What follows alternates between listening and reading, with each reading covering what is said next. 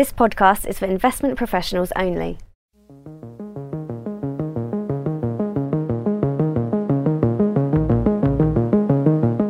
The Challenge of Sustainable Investing in Sovereign Debt. Written by Martin Dropkin, Head of Research, Fixed Income, Jan Berthold, Sovereign Analyst, and George Watson, Investment Writer.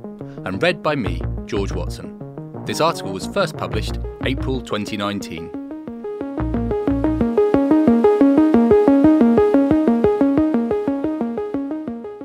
Sustainable investing is never straightforward. Opinion differs on the best way to do good with your money. However, one asset class stands out as particularly difficult: sovereign bonds. It's a world away from companies. Investors are much more familiar with, and vocal advocates of, corporate sustainability. Environmental issues grab the headlines, but governance and the impact of business practices on the wider society are also receiving more attention from asset owners. The relationship between a company and the investors who provide it with capital is clearly defined. Holders of company equity can take the ultimate step in engagement: shareholder voting. Even corporate bond investors enjoy regular access to senior management and a reasonable level of influence over sustainable goals. But for investors in sovereign bonds, the situation is far from straightforward. While companies act in a world where the lines between right and wrong, or at least what is legal and illegal, are relatively clear, sovereign states can define their own rules. A government's approach to issues such as corruption, pollution, and human rights might fall short of international standards, yet still be legal or even state-sponsored by the issuing country. So simply taking the model used for corporate engagement and applying it to governments will not work. The challenges facing sovereign bond investors. Firstly, multiple parties with conflicting demands interact with government policy makers, including industry, trade unions, non-governmental organisations, and of course the electorate. Bond investors can find themselves lower down the priority list. Furthermore, it is not always clear where power resides. Each country has its own formal and informal process for making policy decisions. Would-be engagers must navigate the corridors of power to find the appropriate ear to bend. Companies, on the other hand, have defined power hierarchies and clear reasons for issuing debt, making engagement more straightforward. Then there is the question of how much influence an investor might hold. It's not often very much. A significant proportion of the holders of sovereign debt, such as central banks, foreign governments, and domestic institutional investors, are insensitive buyers. Whether for regulatory reasons or other obligations, these parties buy sovereign debt regardless, reducing their incentive to engage compared to discretionary investors. Even discretionary investors may not equally share an interest in sustainable issues. This lack of alignment among sovereign bond investors means that those who do wish to raise issues often have little clout. One obvious way to mitigate this would be for discretionary investors to group together to raise pre-agreed issues. However, even this is harder than it sounds, as asset managers have a responsibility to execute their clients' mandates, which have a range of priorities and sustainability goals. Election cycles too pose problems for engagement. Even though CEOs can change from time to time, company strategy evolves relatively slowly. In any case, it is highly unlikely that the entire senior management needs replacing at the same time as the boss. But when a government is voted out, it can leave investors to engage on policies and with personnel that have changed overnight. Another difference is that corporate bonds also typically come with covenants, a legal contract to protect both parties. Bond covenants often help investors by limiting the amount of debt a company can issue in the future. But they can also be used to compel companies to embrace better governance and reporting standards. Sovereign bonds come with no such legally binding agreements. In any case, there are moral implications of strict covenants.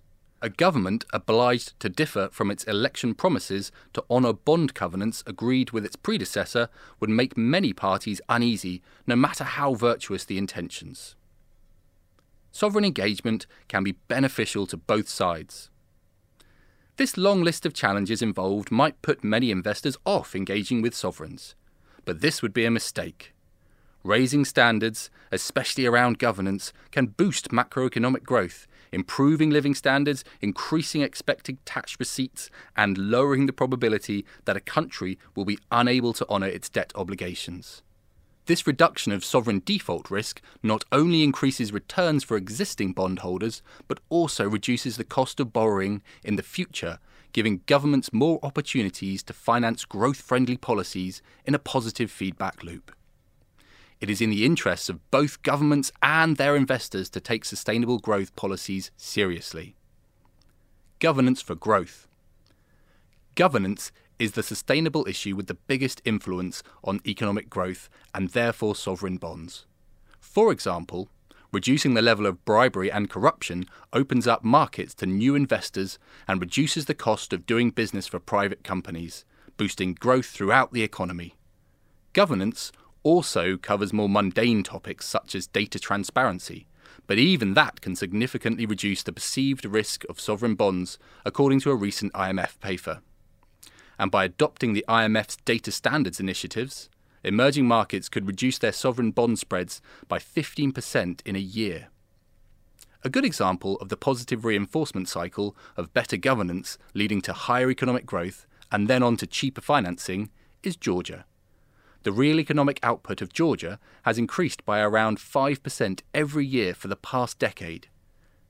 This is impressive for any country in the post-financial crisis era, but for an emerging economy walled in by the Caucasus Mountains, bereft of natural resources, and 1/5 occupied by the Russian military, it is remarkable. A significant proportion of that economic growth is down to the government's business-friendly policies and focus on climbing the World Bank's Doing Business rankings, a composite measure that includes metrics such as the ease of starting a business, registering property, enforcing contracts, and getting credit. For instance, the government has established sophisticated centralised investor relations departments which help foreign investors find fast and pragmatic solutions to their queries. Georgia now sits in 6th place in the rankings, just ahead of Norway, the US and the UK, and well ahead of Germany and Japan, languishing in 26th and 39th place respectively. We found that engaging with Georgia's top policymakers was a crucial step in assessing the sovereign bonds.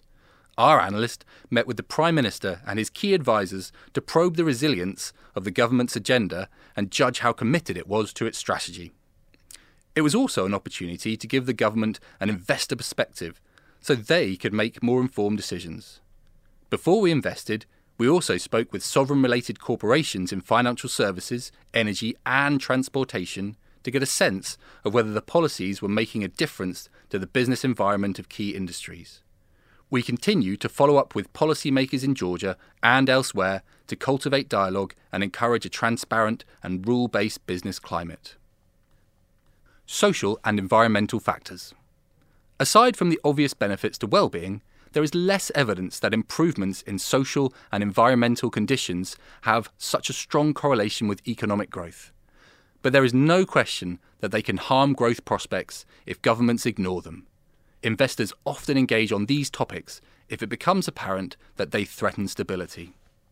For example, the mismanagement of natural resource extraction and the resulting environmental devastation in the Niger Delta has been a major source of social grievance in Nigeria for some time.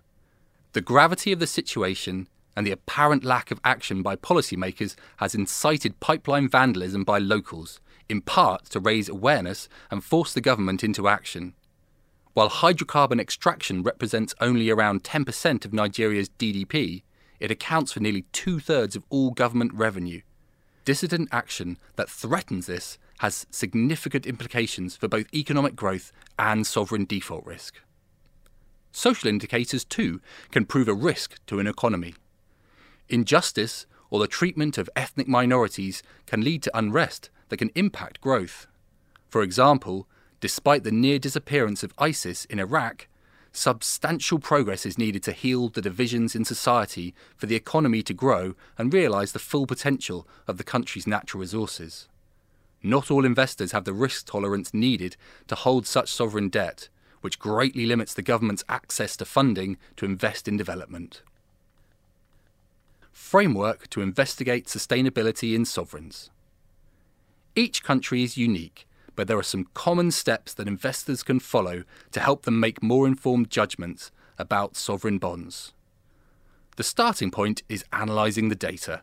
The World Bank, IMF and other supranatural organisations produce statistics which act as a benchmark when analysing a specific country. The data tends to be stronger for governance-related factors, so for environmental and social issues, it's often best to supplement with case studies. The next step is evidence gathering. Each country has its own history and culture requiring a flexible and responsive approach. It's often best to concentrate efforts on the weakest aspects of a country's business structure, because that is where the marginal gains are most likely to be made. For South Africa, this includes its labour unions, for Kazakhstan, the independence of courts to enforce property rights, and for Angola, corruption. Sources that can help with collecting information about a country's fault lines include think tanks, journalists, and opposition political parties. Then on to active engagement. Creating a dialogue with key policymakers helps to understand the long-term goals and commitment of a country's leaders. In many cases, it's best to engage with the most influential members of the government, especially those who have broad mandates, rather than specific departments such as the Finance Ministry or Central Bank, which are limited in their scope.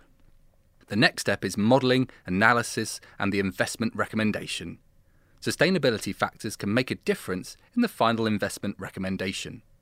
In particular, a country with an improving sustainability profile, which the broader market has not yet spotted, can offer a mispricing opportunity that can generate alpha. And then finally, the follow-up. As investors, we want to see governments implementing positive business policies and not drift from their stated objectives. There should be steady progress, and any stalling should be examined. Engaging with policymakers is ideally a long-term endeavour with consistent contact to allow a mutually beneficial relationship to develop. The rewards are there for both sovereigns and investors. Sustainability is a broad and complex topic, and it would be wrong to assume that there is or ever will be a widely accepted set of boxes for sovereign engagement that investors can simply tick off.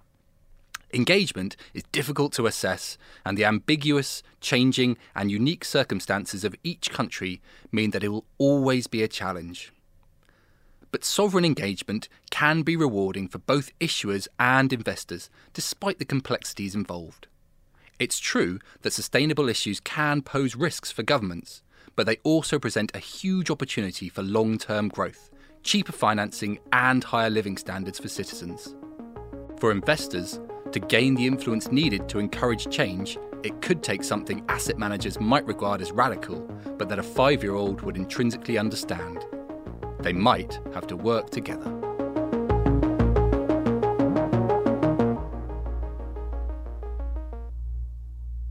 This podcast is for investment professionals only and should not be relied on by private investors. This podcast is provided for informational purposes only and is intended only for the person or entities to which it is sent. It must not be reproduced or circulated to any other party without prior permission of Fidelity. The value of investments can go down as well as up, so you may get back less than you invest. For other important legal notices, please see our website, professionals.fidelity.co.uk/about-Fidelity.